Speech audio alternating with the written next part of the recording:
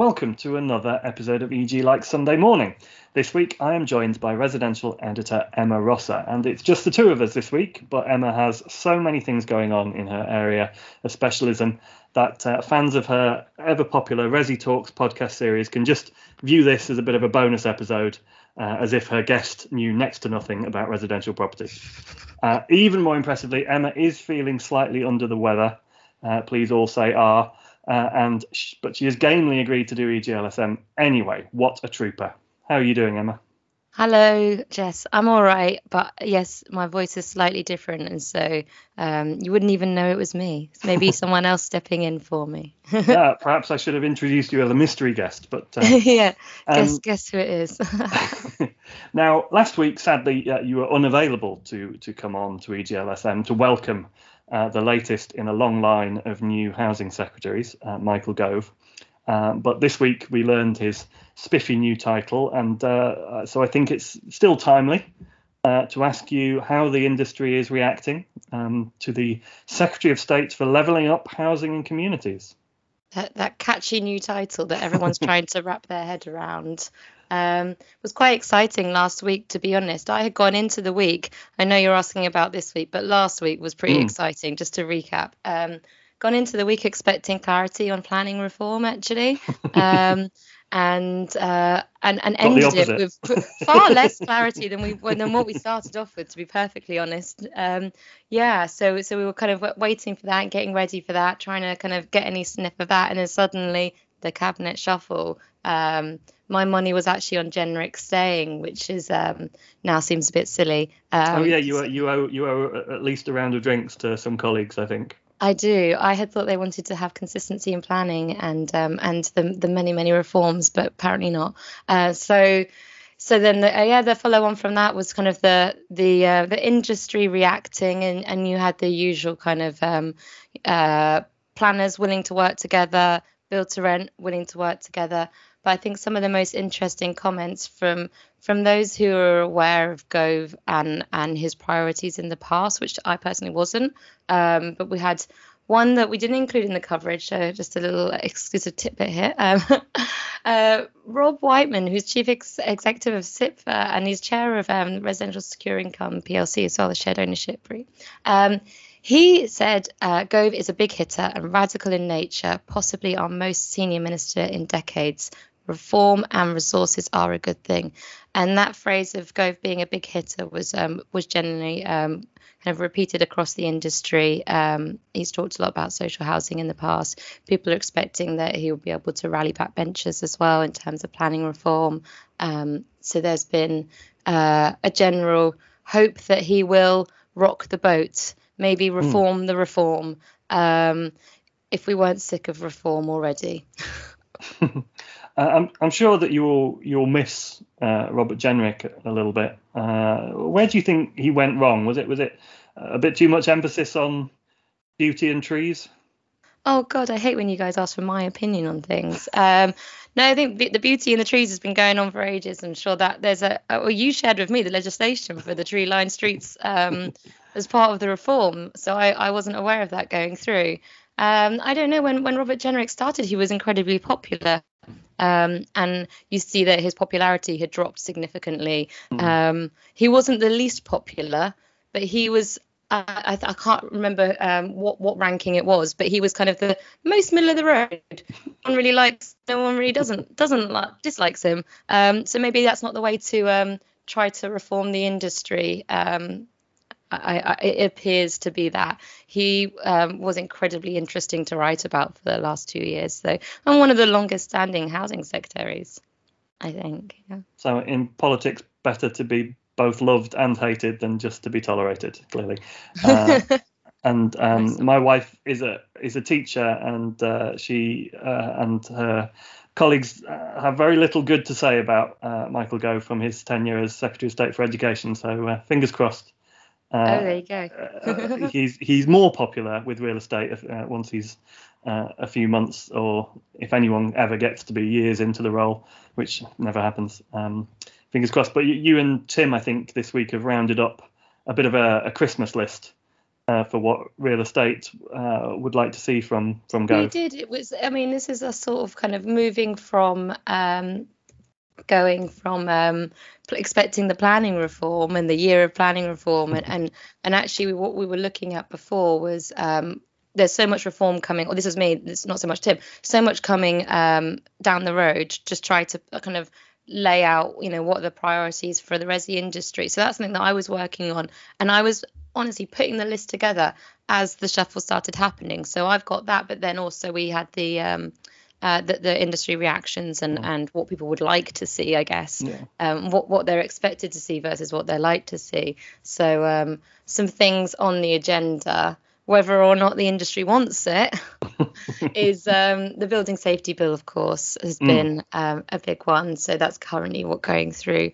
Parliament at the moment, various amendments, and obviously wide-reaching impact for the industry, for development and planning as well, and people living in flats currently. There's the RPDT, the residential property developer tax, which I had tried to call the Resi Devi levy, but that never really got off. I don't understand why. For me, I don't know. Some like people have said it to me since, but no, government hasn't picked up on it, strangely.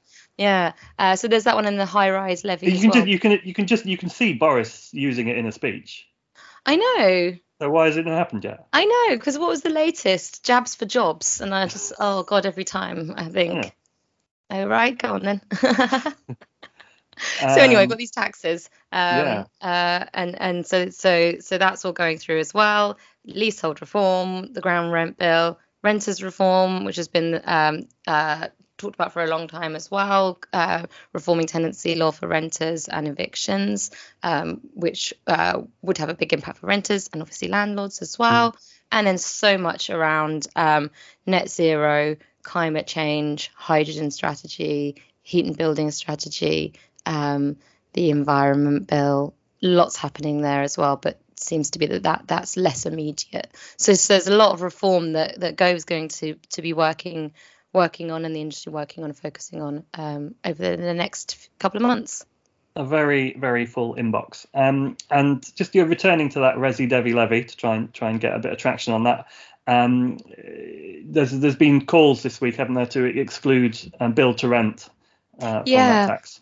So I think they announced the consultation for this. Maybe it was in February, and when Robert Jenrick announced it, he said he would be making the industry pay for the mistakes of the past. This tax that would be a tax on developer profits and aims to generate $2 billion to pay for cladding remediation.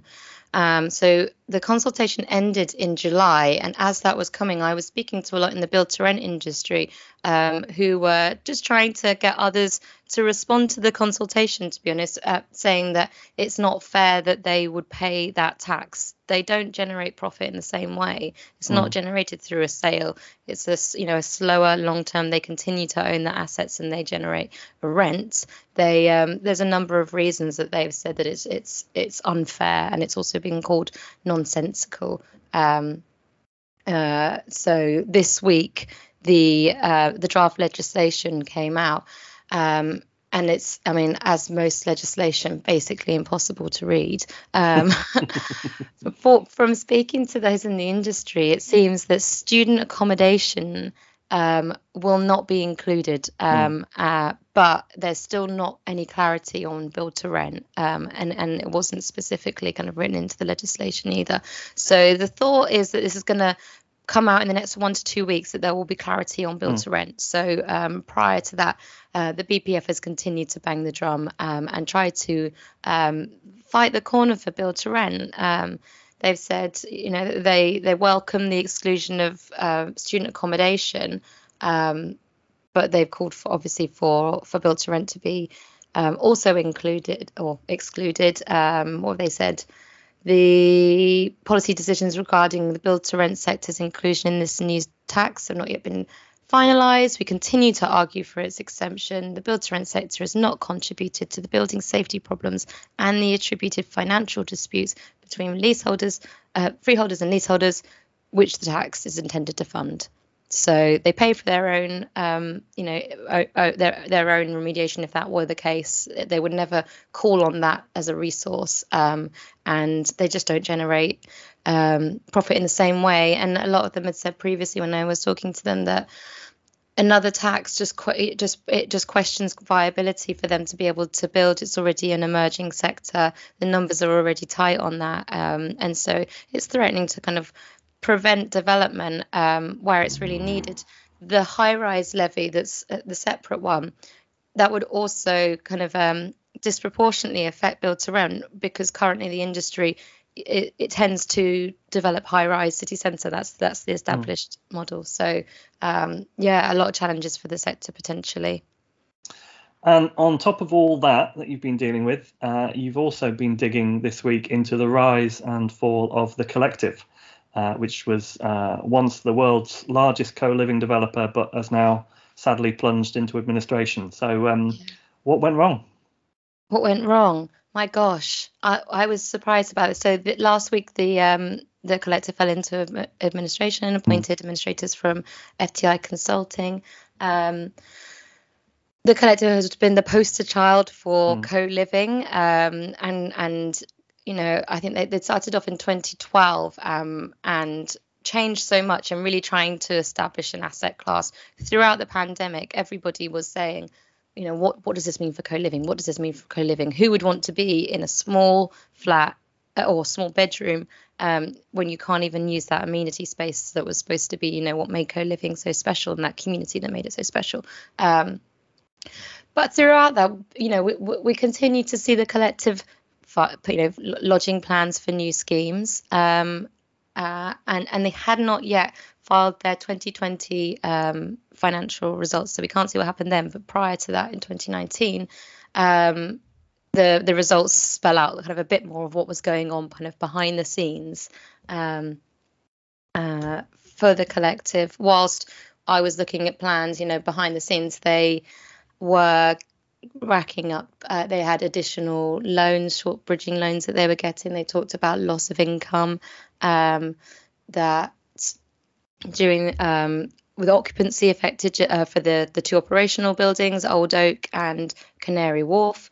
Development delays. They had a lot of development, which is the most recent stuff funded by the Co-Live Fund, the DTZI.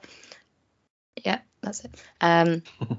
So there's so much going on, but really struggling financially. So ultimately, to try to to fix that, they sought for a company sale. They've been trying to raise finance. They weren't able to reach an agreement with that, and so the company is now in the hands of administrators, and there's likely to be redundancies, obviously, and to see what will happen to the assets, which is an incredibly sad outcome, considering how pioneering the company really was. So in our rise and fall of the Collective article this week, we're just looking at how the company started out, what the aspirations were. It was only the end of 2019, did a big interview with Reza Merchant, who founded the Collective and is sort of the front man. And he was saying, they had a huge target. They wanted to get to 100,000 beds by 2025. I think there are like less than 10,000 currently. So that always seems unlikely. I asked Reza that in 2019, he said, what did he say? He said, we'll probably just knock off another zero, or not add another zero onto that. We'll probably sit here in 5 years and add another zero onto that. So he was just, the sky's the limit sort of, but obviously wasn't able to withstand the pandemic. So that throws larger questions for anyone else who's potentially looking to go into co-living at the moment. It seemed that what really hurt the Collective was the fact that they were so exposed with the operational assets. I'm sure you'll be following that story and what happens to those assets and what lessons are there to be learned for other developers. And speaking of other developers, we move from the Collective's woes to the joy of another developer, a new player in housing, Apache Capital. So what does it have planned? Apache in May announced their second build to rent strategy.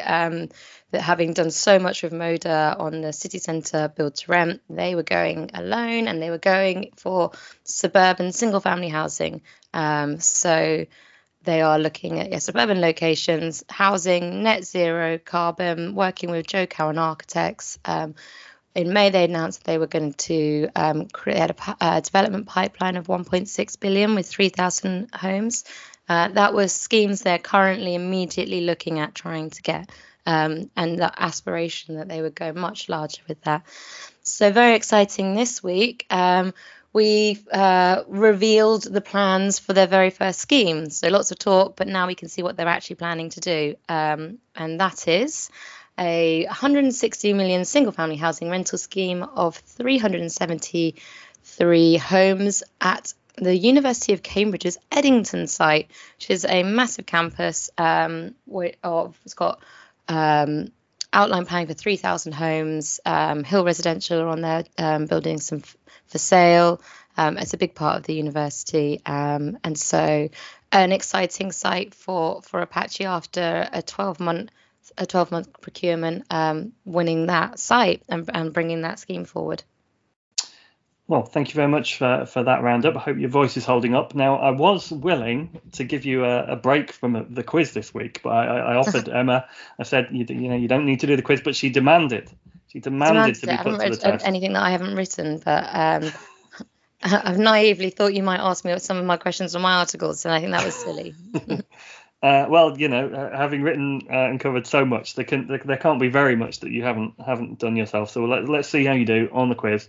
It's a return, 1 week only, to the classic format, 5 questions. Let's see how you do. Question 1. 2 new tube stations have opened on which line after a decade in the planning? On the Northern Line, and I did write that story, Jess. You Wally.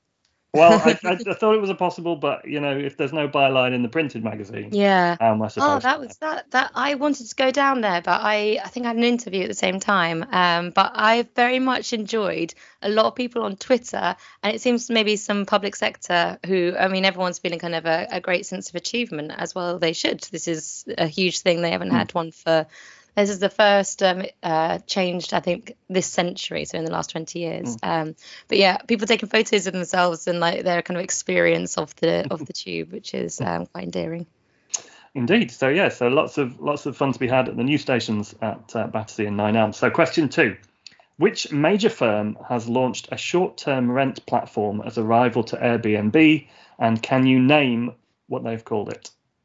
JLL Short Stays. Well done. It is 2 out of 2. You see, you clearly have been reading everything. All of these have got a Resi kind of connection, haven't I've they? been gentle. The JLL Short Stays is really interesting as well, because that's they're running it in loads of like Resi schemes, build to rent stuff. So you've got Greystar and I think Blackstone and some of those schemes. So that's interesting.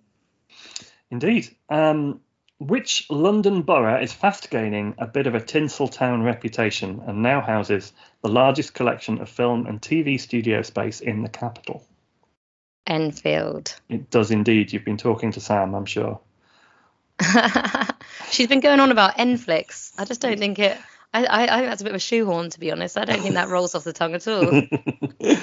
No, it's no Resi Devi Levy, is it really? Exactly. Okay, so now we have, because the diary page this week was dominated by Michael Gove and Enflix, we've actually got 2 missing word questions to round out the quiz. So first missing word question. Mm-hmm. Bubble blank, could green bonds pop? Bubble blank, could green bonds pop? Oh, I liked this headline. It was like Bubble Schmubble or something. It is. It's Schmubble. 4 out of 4. This is amazing. Bubble Schmubble. It's so strange. I think subs have been very easygoing on headlines this week. Bubble Schmubble. This is Tim's piece on the fast-growing market for green bonds, which the Bank for International Settlements has warned could be a bubble waiting to burst. And now, with a perfect score riding on this question. Oh my God! All the people. It's another missing words question. Michael Gove appointed to Secretary of State for HCLG. The phone lines of the blank were ablaze. This is from a comment piece this week. Is it Chatterati? It is 5 out of 5, Emma. Well I mean, done. come on. Amazing. This is the queen that is Jackie Sadek, though. I Indeed could have it not was. read that. I suspected you probably had. So Oh, I thought you were going to get me on Mufar Ridge. I did wonder about including Mufar Ridge. So 6. I mean, that's 6 out of 6 practically. That would have been the diary question if I'd included it. So yeah, you've read everything. You know If I had everything. included it, that would have been a question. Yes, would have. Well done. How are you feeling? They're very rare, the 5 out of 5 before the format change. I think Not this many is the only people got that. time that this is ever going to happen to me. I'm enjoying it. I feel smug. I feel like I've achieved. Put in my And with that, PGP. with that success, you must be champing at the bit to come back on EG Like Sunday Morning as soon as possible, when you can go head to head with one of your colleagues and win And win and speak properly as well. Well, thank you very much for joining us. I hope you can go and rest up and gargle with honey and lemon or whatever it is people are supposed to do. Yes, I will try it. I will try everything. And to everyone else, thank you for listening to EG Like Sunday Morning.